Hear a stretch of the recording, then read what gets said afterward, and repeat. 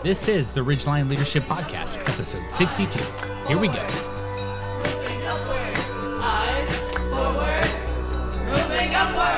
Progress, not perfection. Just head in the right direction. 'Cause life moves on regardless.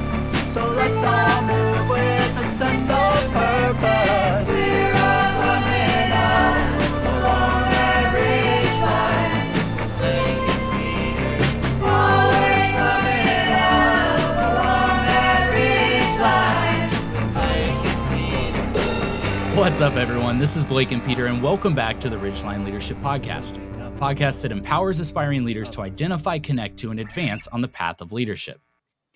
And it is 2023. Hope you guys had a great new year. We are kicking off our third season here in January, and there is no better way to kick off this season than to bring back a guest from last season, Dustin Pead. It is great, and we are so excited to have Dustin with us, and we are looking forward to discussing leadership and the Enneagram today. Yeah. Thanks for having me, guys. Happy New Year to you. Yeah, man. So Dustin was our very first guest on the podcast. Yep. And we've had a slew of wiser men on and women on since, but no, I'm just kidding. No, but there is only can go up from that one. We're just starting the year strong. Okay. Yeah. That's right. No, I'm so excited. Dustin is one of my best friends, and I love so much about what he brings to the table. And, we talked, I think in our first podcast, just about the cultural aspect and just how much Dustin really just added to my life and opened up my eyes with culture and creativity. And I think I gave a huge homage to him before. And so this one's not going to be near as good. However, another thing that Dustin just kills it in, that we talk about it a ton on here, but we've never really dug into it, is the Enneagram. And as I was going through this, I thought I was a certain number for a long time. And then I remember I thought you were the same number for a while. Yep. And I remember being down in Georgia where Dustin lives. I remember being in your kitchen and we're just chatting about all this stuff. And Dustin is just like, he has spent so many hours and just study on this stuff, and not just like theoretical, but like also putting into practice type of stuff that finally like we came to this head where he was like, no, you're an 8-wing 7. And it was just like, as we dug into it, it was like, oh man. And I remember, and I know that maybe these numbers mean nothing to you listeners so far, so my bad.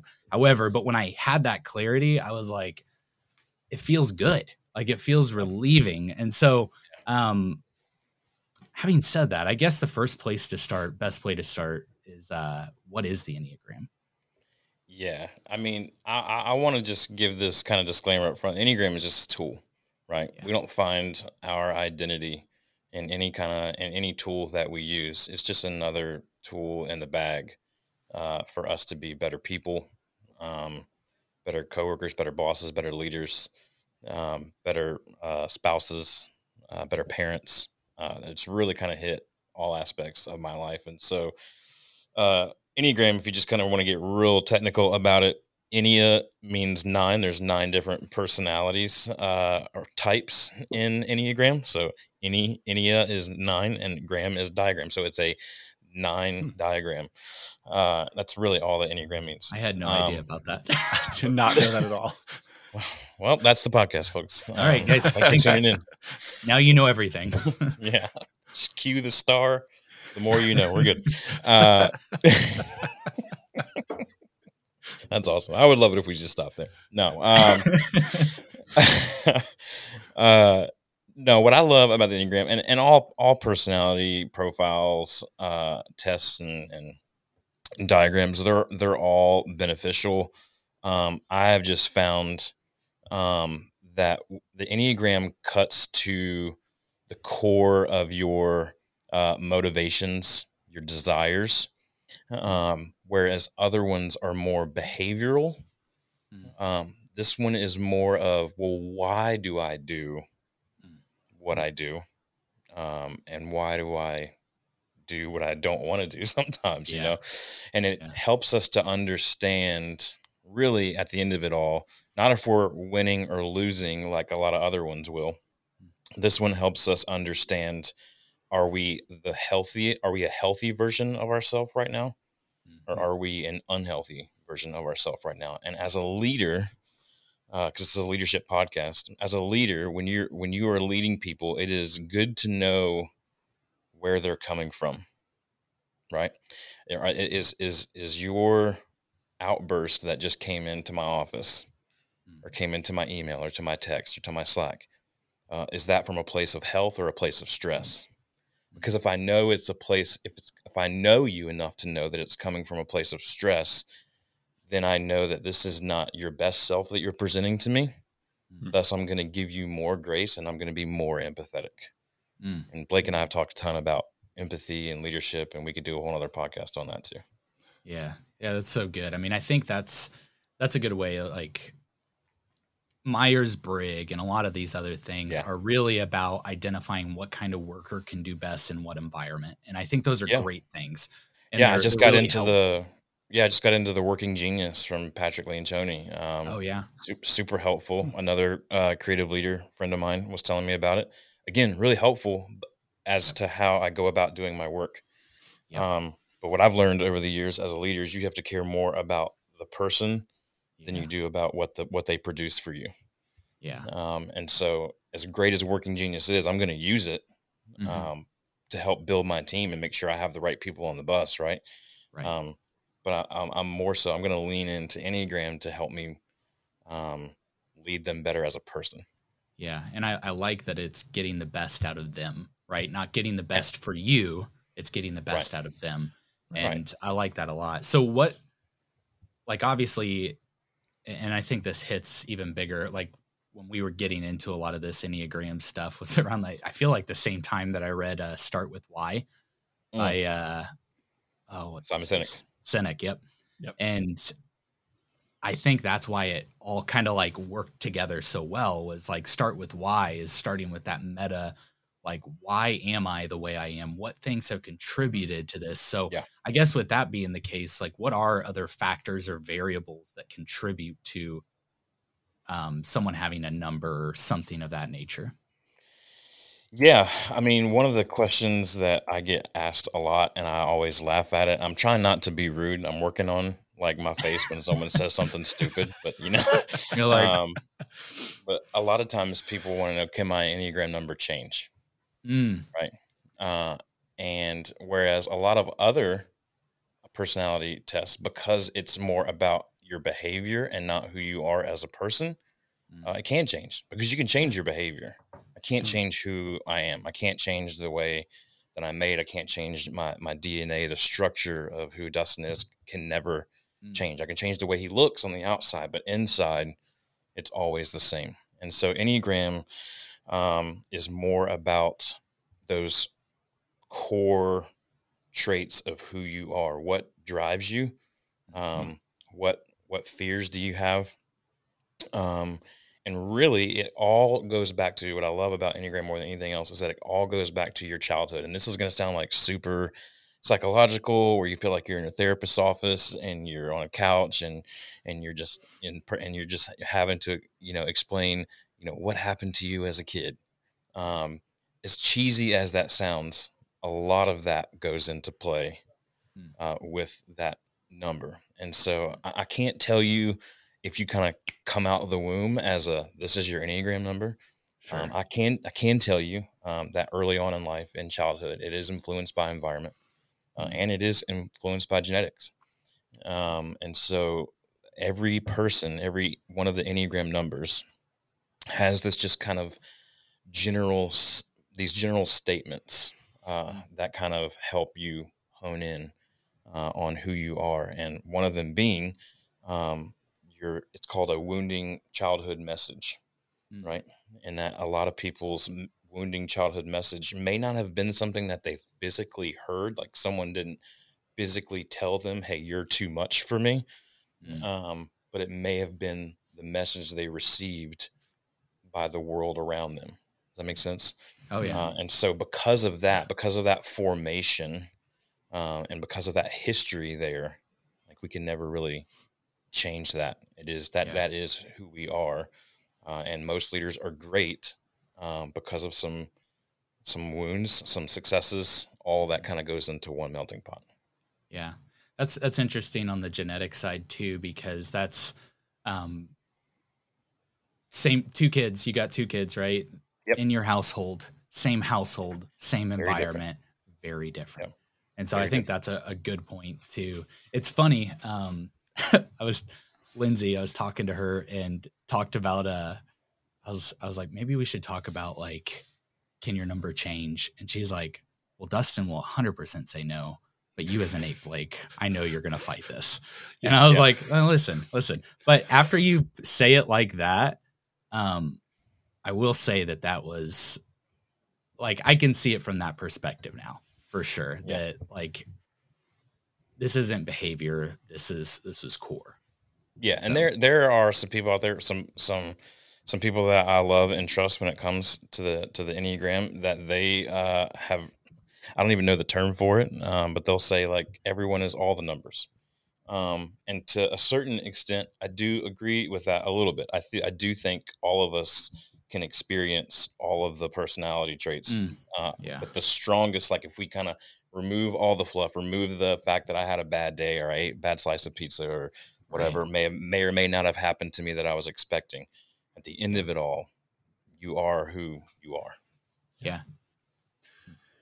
Can you, so I know all of us here are familiar with Enneagram numbers and things like that, but can you, for our listeners who are probably not familiar with them, can you give us just a brief overview of the numbers and maybe like just a brief description of each one?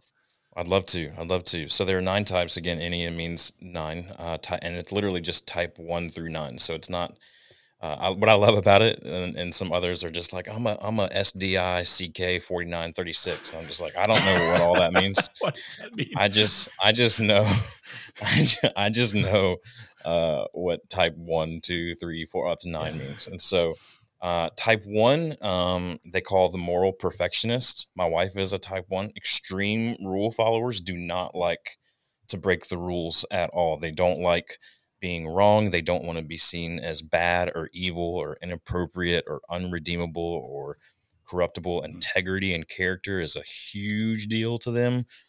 Sometimes to the point where they'll put on a false front if they're not healthy, of being a person of good character and integrity. What a 1 longs to hear is that they are a good person. They are good.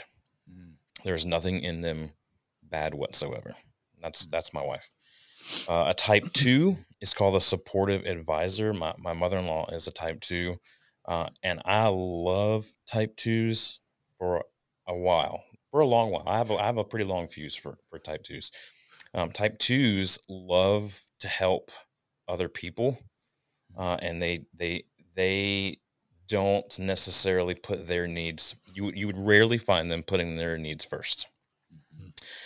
Sometimes it's to their own detriment, because sometimes we do know that we do need to put some of our needs first. Well, we know as leaders, right, that we need to be working on ourselves so that we can we can lead with our best foot forward, essentially, right? It's very difficult for 2s. 2s will be like, no, but this person needs this. They will put everything else aside. Their core desire is to. She a 2? Sorry. Yeah, she's a 2. Yeah, 2s core, that what they want to hear. What their longing is more than anything else is they want to be wanted and loved. And so they will do whatever it takes to be wanted and loved. A lot of unhealthy 2s have a difficult time tapping into their emotions. Yeah. But healthy 2s, there's nothing like a healthy 2. I love a healthy 2. Yeah. So Lindsay's, she's a 2, I think maybe a wing 3, but I could see that. She is, I don't see her winging 1 much. Not really.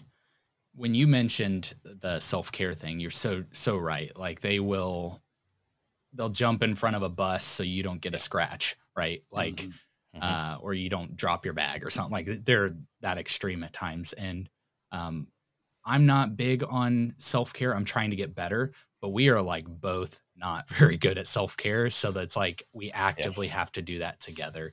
And I'll even feel guilty about That's how I like know you're doing not a 3. self-care things. Yeah, exactly. I'll feel guilty about doing self-care things when Lindsay isn't able to, because Yeah. I'm like, oh, she needs it so much. Like, Yeah. So it's interesting for sure. Yeah. And a 3, which is what I thought Blake was a long time, because I 3s are my favorite people in the world. 3s make the world turn. They almost polar opposite of 2. They look out for number 1. They're extremely self-absorbed. They're extremely into their looking successful. But at the end of it all, they want people to be able to kind of see through all of that, and just they want to know that they're loved for simply being who they are. That's a 3.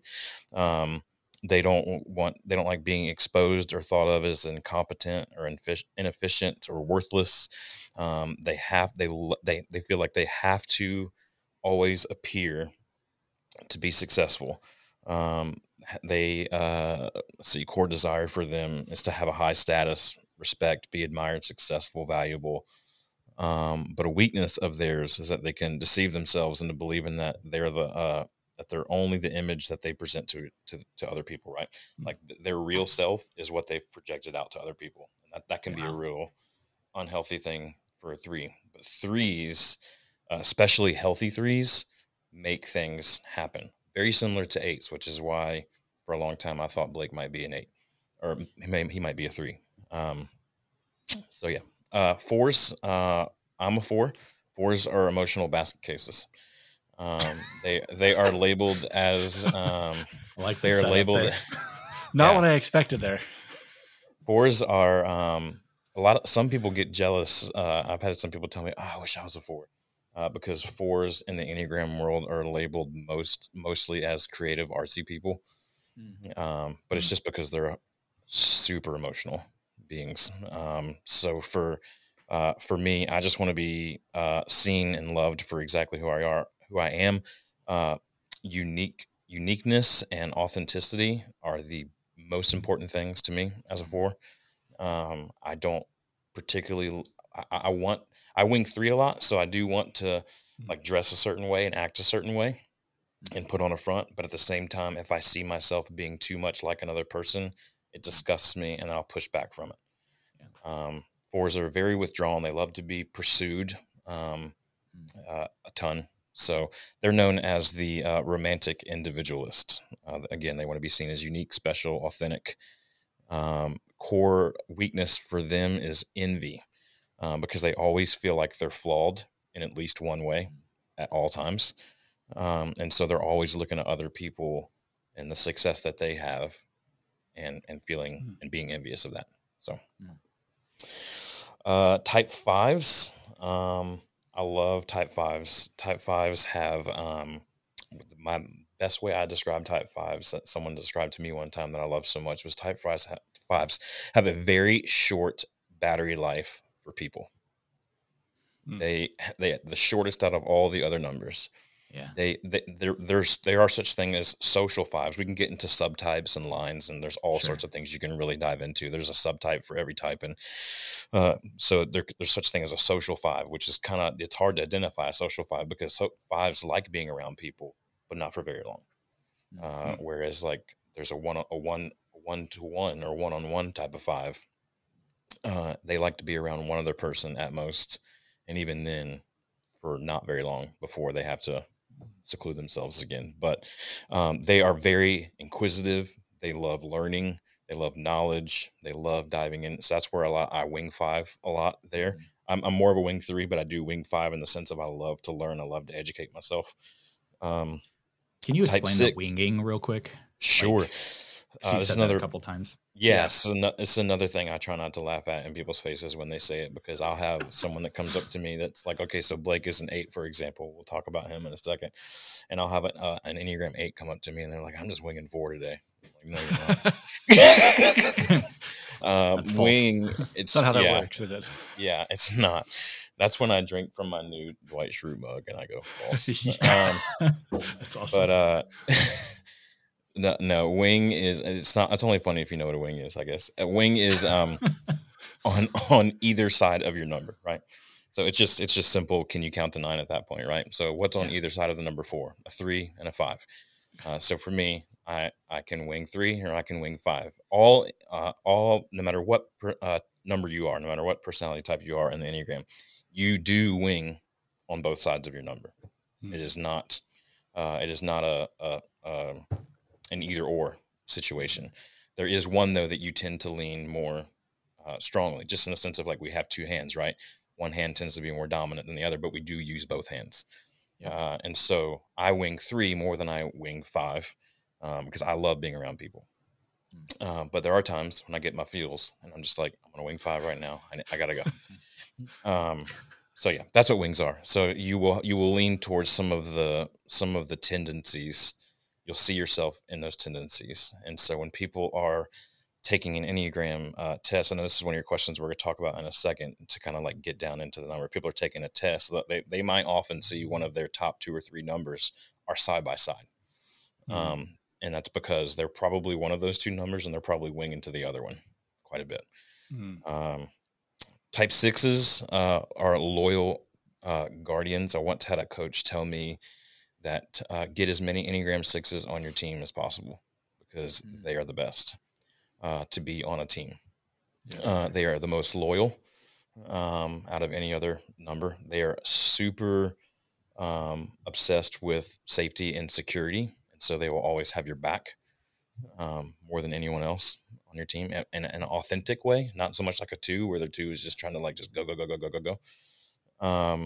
But because they're super obsessed with this security and being safe at all times, their core weakness is anxiety. They can be very anxiety ridden. They can be pulled in all sorts of different directions and not really know which way to go. In that sense. So they're great to have on your team because you can be like, I can help you tell you which way to go. And they go, thank you for telling me which way to go. I'll go do that. And I'll come back when I need direction again. So yeah, having security, guidance, and support, super important to type 6s. They want to know that they're safe and secure. That's their core longing at everything. Type 7s make the world go around. Type 7s are the life of the party is the easiest way to describe type 7. Gotcha. They're called, their nickname in the Enneagram world is the entertaining optimist. They are eternally optimistic. They don't have a pessimistic bone in their body. They fear being completely deprived. They do not like being trapped in emotional situations. They do not like emotions, which you kind of start to see some of that 8ness kind of come in, right? They don't like emotions. They don't like being limited. They really hate being bored. If you have a 7 on your team, you have to constantly put a new challenge in front of them or they will get bored and leave. They are the biggest carriers of FOMO. If anything looks like fun and they're not a part of it, they hate it. But they love to be happy. They feel and fully satisfied, and they're really great at being content for the most part. It's interesting is their core weakness is gluttony. And it's not gluttony in the sense of someone that's overeating. It's gluttony in the sense of they're feeling an emptiness because it's a lot of surface level entertainment for a 7, right? And so they gorge on that and they gorge on that. What they're trying to do is they're trying to fill the emotions that they so hide from. They're trying to fill that emotional tank, but they're afraid of emotions. So they're just constantly just filling. One of the coaches for Enneagram that I listen to, she says 7s are a lot like a strainer, like a water strainer, or what you call it when you make pasta and you dump it into the Colander. Strainer. Colander, that's it. So they're like a colander, right? And they're taking water and they're just filling it into this bowl. And they're like, I don't know why this bowl is just not getting full. This bowl should be full by now. I'm dumping. But there's just, it's empty. So that's a 7. 7s are great. I personally can only handle about 1 7 at a time. 2 7s or more in a room. And I'll start to wing 5 pretty quickly. So 8s. 8s are the people that I struggle with the most in my life. And it's pretty common. 4s and 8s typically again, this is why I was so surprised that Blake was an 8. But 8s and 4s typically don't see eye to eye, usually because type 8s are denying their emotions and type 4s are all emotion. And so type 4 will look at a type 8 and just think they're stubborn, bullheaded, and they have no sense of reality and what's actually really going on in the world. and a 8 will look at a 4 and be like, get your head out of the clouds. We got stuff to do. Mm. So a type 8 is known as the protective challenger. What I have found, though, there's 2 8s in my life right now, Blake being one of them, who I would qualify as a healthy 8. And I love healthy 8s. What I most love about healthy 8s, I have an 8 on my team. She's my project manager. I love delegating to her because I don't have to worry about, is it going to get done? She will get it done at all costs. She will do first and ask questions later. She will ask for forgiveness, not permission. And that's what I love that as a leader. I would rather you ask for forgiveness than permission. I don't have time to give you permission 18 times a day. Just go figure it out. And she does. So type 8s, their fear is being weak, powerless, harmed, or controlled. They do not like being told what to do, which is why a healthy 8 is a good thing. They do tend to struggle with being vulnerable. They are not easily manipulated. And they are extremely concerned with being with injustice, which can make a healthy 8. This is why I love healthy 8s. A healthy 8 can be one of the most compassionate and empathetic people you'll ever know, if they're healthy. If they're not, you can tell because they are the furthest from being compassionate and loving and caring and empathetic. They protect themselves and those that are in their inner circle. But the core weakness of an 8 is lust or excess because they never have enough. Again, similar to a 3, but it's for different reasons. 8s are constantly desiring intensity, control, power, pushing themselves willingly on people in their life, whether they want it or not, in order to get what they want at the end of the day. And so for an 8 versus a 3, right? So an eight is doing it because they want to get what they want. A 3 is doing it because they want to be perceived as successful. And at the end of the day, an 8 just wants to know that they're not going to be betrayed. Loyalty is a huge deal, which is why 6s are really good to have in 8's lives. So, and lastly is type 9. Type 9s are the most confusing to me. I don't get them. Even when I know them, I don't get it. Just don't get it. I don't get it. I don't get it. I mean, I can read it to you right now and I go, yeah, but I don't really get it. Like, just have some, I don't know. I'm going to try to keep this PG. You're good. Gumption. Have some gumption. Yeah. Have some gumption. That's good. That's good. Type 9s are known as the peaceful mediator. These are the peacekeepers. They hate conflict or tension. They don't like feeling shut out or overlooked. They fear losing connection and relationship with other people, so they keep peace at all costs. At the end of the day, they just want to know that their presence matters. That's it. They're pretty easy to please. But for someone that's so difficult to please, I don't get it. I'm gonna need you to do more than that. I'm gonna need you to do more than just be here. Yeah. When I wing 9, I'll tell you that I winged Wung. That's not right. Sure. Winged 9. Did you wang? No. Okay. I wanged 9 more as a kid, for sure. Yeah. And like I still feel that temptation. Oh yeah, like just keep the peace. Like child of divorce. Don't rock the boat. I gotta keep it, whatever at all costs. So yeah, I can relate to that aspect. Yeah, and so as an 8 it's child, weird that's close to an 8 though, because 8s are like it is weird. It is weird. 9 being so close, and I'm the same thing with like 3s being really close to 2s. Don't make a ton of sense to me. Yeah, 3s being close to 4s don't make a ton of sense to me. Mm-hmm. But most 3s that I know wing 4 more than they wing 2. So it's interesting. But you think it's because you're trying to rebel in a sense, like you're almost trying to rebel against what your fear was. So maybe as kids we're taught like whatever you're afraid of, just push back, right? And so like I wonder if that's why they tend to be that way. Yeah, it was interesting. Since you brought it up, I'll use it as an illustration. So type 8 child going through divorce, right? He has 2 options.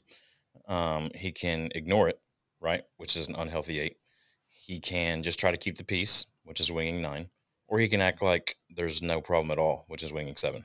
Yeah. So you can kind of see all of those in play. I'm not crying.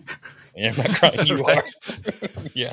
So yeah, that's the 9 right there. Wow. As quickly as I can go through it. No, that was really good, man. I appreciate you doing that and explaining that. So obviously, like we talk about healthy and unhealthy. I can imagine, especially, and maybe this is just me being overly critical here, but like if this is so much about empathy, then there is so much that it can be helpful in understanding this stuff. But why? Like I see there could be a harm side of this too, right? Like there's a dark side to the Enneagram too, that I think that there is the manipulative aspect of this. Like when you get to know someone's inner core and being seen and known, it's like, man, this could be very dangerous. So they could really manipulate you if they really wanted to. At the end of the day, though, that I would classify that as an unhealthy person. Yeah. Right. Regardless regardless of the number, that motivation, we would even the worst person in the world would be like, well, that's not a good thing. Like I'm for it, but that's not good. I'm all about this, but I know it's not good. I know it's wrong. I just keep doing it anyway. So I think the way that you protect yourself from doing that, and the way that you protect yourself from being victim of that, is you learn to recognize what's healthy and what's unhealthy in the individual. Right. Yeah. It's no different than, like I said earlier, that person storms into my office and they go off to me about something. I know that they're a 6 and they're super worried about the safety of our campus. Right. And I know they're being a little over dramatic. I'm going to lean in and hear them and know that that's really important to them. But at the end of the day, screaming and yelling to get your point across is not a healthy act, no matter what your number is. Exactly. Right? So you can quickly identify, okay, this person's not acting out of health. Yeah. So if you know that, then you can kind of navigate the situation better. Yeah, go ahead, Pete. Well, I was going to say, we've talked about healthy and unhealthy. Do you think the difference between, or maybe the path from unhealthy to healthy is awareness and adjustment? Or is there another path along that somebody listening to this can maybe say, maybe I'm unhealthy. How do I get to be healthy? Yeah, I mean, at the end of the day, knowledge is power, right? So I do think it is self-awareness and adjustment. I mean, you can be as self-aware as you want, but at the same time, if you don't want to get better, you won't, right? Yeah. So you have to have a desire to be healthy to start with, right? But then how do I know if I'm healthy or if I'm not healthy? That's what I love about the Enneagram is you can get so deep into this. One of the things that each type does, it's called lining. So they line to a different number in unhealth and they line to a different number under stress. And so you can kind of start to see when 4 starts to act like a 2, they are under stress.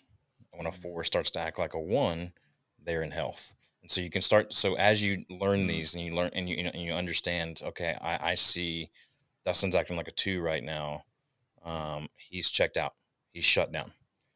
Because he's put himself on autopilot mode and he's just doing, and it doesn't matter. There's no connection to it whatsoever. That those types of flags can help you personally for yourself, but they can also help you for other people. And so I won't go into all the lines, but you can study that and you can see them all. I think maybe the lines. Sorry, Blake. Just real quick. I think maybe the lines is why people think that their numbers can change because they start, quote unquote, presenting as those other numbers, but it's really just they're looking like it because they're heading towards the healthy side of their other number. For sure. And I know we talked before we started recording about how do we really identify what our Enneagram number is. Well, just like any other personality profile test, there is a personality profiles. There is a test. But what I strongly, and people for whatever reason, they get so excited about Enneagram, they don't hear me when I say this at all. And they take their tests and they're like, I'm all 3 of these numbers because that's what the test told me. Yep. An Enneagram test, if it's a decent one, which we can put some links to some decent ones in the show notes. Mm-hmm. If it's a good Enneagram test, it's probably going to give you your top 3 results, right? Like I said, 2 of them more than likely will probably be side by side. But here's what that doesn't mean. It doesn't mean that it'll even give you percentages, right? Like so it might say you're 80%. Like I tested high on 8 when I first took it, which I was like, that's not happening. It'll give you like, hey, you're 90% this, you're 80, you might have an 80% chance of being this, and then maybe a 75% chance of being this. And so people will walk away and they'll be like, well, I'm the whatever the highest one said. And then if they're really like ignorant to what Enneagram stands for, then they'll go, well, I'm all three of those. Today I'm this number, tomorrow I'm that number. But again, it all goes back to your core self, and you can't change that. You can change your behavior. Yeah. You can act like someone else, but you will always be who you are. Yeah. That was a big one for me, was like, cause I scored high, even like you thought I was a 3. So did the test. Like the test was like 95% 3, 95% 8, 90. Like, so, and it was so like, you really have to excavate. And what's so cool is it is a journey, and it's fun because words mean something, and not having a voice feels powerless. And when you do get words to that voice, it like brings clarity, and clarity feels so damn good. And when you finally like, oh, okay, now that like I've always felt what that just said, but I've never been able to put into put it into words. Yeah. And everybody, despite no matter what your number is, everybody wants to be seen for who they really are. Yes. And it's fun. People are like I have friends right now that are diving into the Enneagram, and they're like, this is fun. Can we meet over coffee and talk about this more? Yeah. I'm just really like entertained by this. And it's not that they're extremely self-absorbed. It's because they finally feel like they're able to understand themselves more and understand their flaws. So like for me, I always thought that I was too emotional, and that was a bad thing. And then when I learned that, no, that's just how I'm wired, and it can be used for good, it can be used in a healthy way, then it really unlocked a whole nother like side of life for me in every aspect of my life, my marriage, my parenting, work, friends, all of it. Yeah, that's so cool. So big picture question, and I know there are probably more than one thing here, but like, what do you feel like are the top things of why this should matter to a leader? Like, if someone's listening on and being like, oh, that feels like touchy-feely shit, and I don't really want to deal with this. Like, what are the things that you'd be like, okay, but here? Yeah, simple. People matter. And you can't run a successful anything without people. You can only go but so far by yourself before you need people. I'm a person of faith. I believe that God designed us to need people in our lives. And I don't think, we see right in the beginning of Scripture, God says it's not good for man to be alone, right? So it's not healthy for a man to be alone, right? If we're talking about health and unhealth.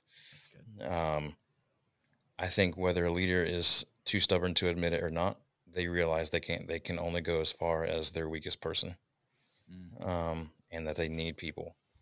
And so if we want the best out of our people, we have to be willing to understand what makes them tick and how to get the best out of them. And it's not necessarily for that reason, right? Because that reason will only take you but so far. Like early on in my career, Blake was there. For me, people were resources and nothing else. It was, what have you done for me lately? What can I get out of you? And if you don't want to do what I'm doing, I have no use for you in my life. I don't have time to waste, right? A lot of leaders think like that. But what I learned over time is that if I don't actually authentically care about the people that I'm leading, they will never follow me to the extent that I wish they followed me. Yeah. Yep. Man, that's so good. And I think Maxwell talks a lot about just like everybody wants to know and be known, right? But a leader will go before other people first and know them and get to know them instead of why aren't they serving? Why aren't they? Man, it's a home run, man. Do you have leaders any eat last?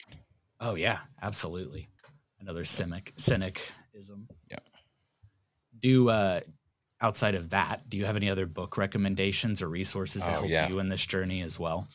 Yeah, 2 great women, which I'm trying to change. I'm trying to change that the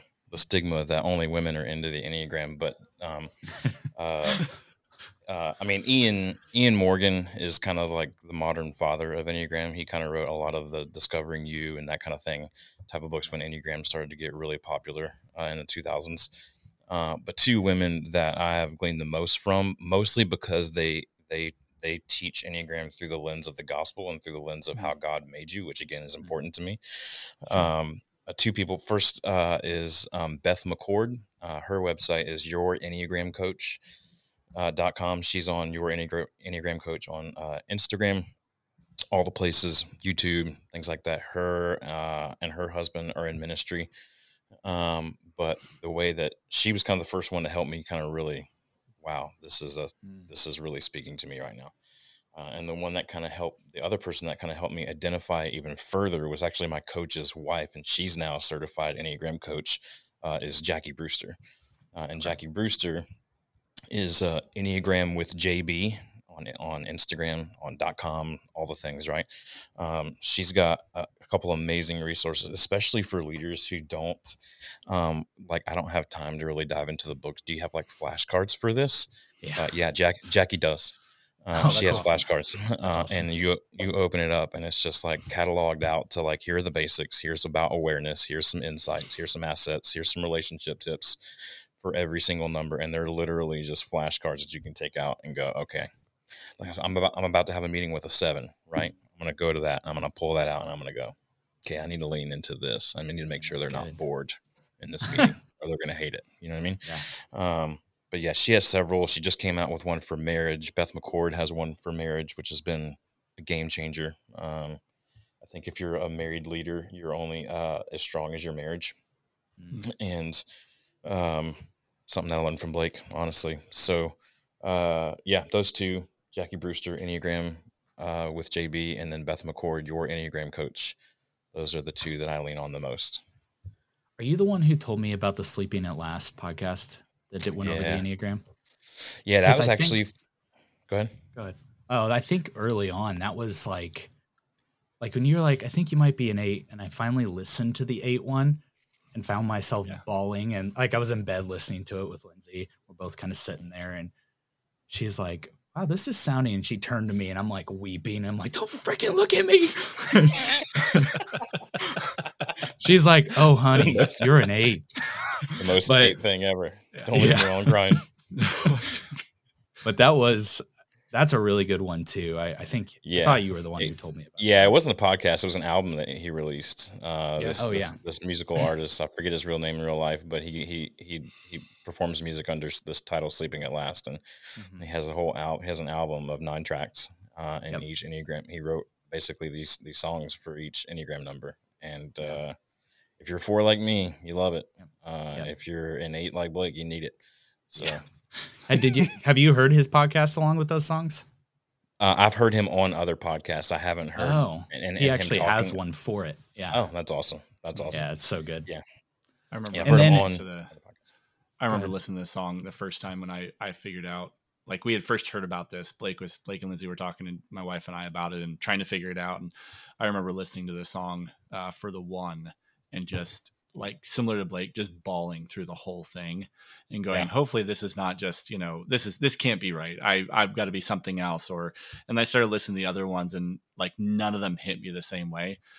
So I think there is something that for those songs, as far as their ability to hit the emotional side too, of where I think the big thing is it was built around the childhood wounds and really being able to hit that for your understanding. I think it was pretty incredible. Yeah, that's great. So people will want to connect with you because you're the master, right? You're the greatest Enneagram master in the universe. Dustin Pead. .com. No, just kidding. So where can they .com reach is a you? thing. Okay.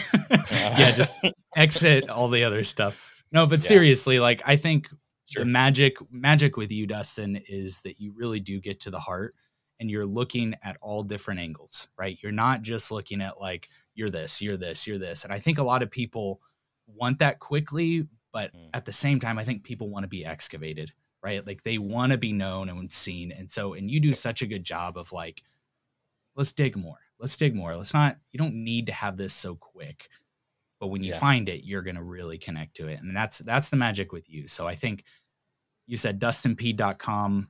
Are there other ways they can get to you? Yeah, the magic is in the journey. The magic is in the process, and process is one of the things that's super important to me. But yeah, I'm one of my goals this year is I'm really kind of honing in on some writing. I'm honing in on. I've spent the last half year interviewing friends like Blake and going like, what is it what's my unique voice to the situation? And so I've kind of honed in on 5 things, and so I'm going to spend all my time at dustinpead.com writing and sharing as much free stuff as I possibly can for the next couple years there. But the things that I'll be talking about there is creativity. We'll be talking about Enneagram, of course. Mental health is a huge passion topic of mine. We're going to talk a lot about that, especially in the role of leadership. Culture, which is, I know, a big deal for Blake and myself both. I'll probably have him kind of guess right some stuff maybe there. And then process, again, which is kind of what we just talked about, is what's the process. I love helping people define what process works for them and whatever it is they're trying to accomplish. And so we're going to spend most of our time doing that. So I've started, I have kind of like a coming soon page up at dustinpead.com, but you can go ahead and subscribe to my Substack, which is like a weekly newsletter that I'm going to put out. Email is back. I don't know if y'all heard this. It's super weird to me because I'm not an email person, right. But email is back, and especially if it's content that people want. And so that's when I'm going to focus on, those 5 things. So every time I release an email, a weekly newsletter, it'll be based on one of those 5 things. So yeah, and Instagram, same thing. Dustin Pead, Pead, is my Enneagram handle. So yeah. Awesome. Well, thanks so much, man. Thanks for coming on, being our first, well, you're not your first repeat guest. Dang, I shouldn't have said that. That was stupid. All right, but we're really glad to have you on. Thank you so much for bringing just your expertise on this and your passion. And yeah, we'll have you on again for sure. Yeah, man. Sure. Can't wait. Thanks, guys. All right. Also, we'd like to thank our very own Luke Van Tress, a.k.a. Mr. Boxes, for our kick-ass original theme song.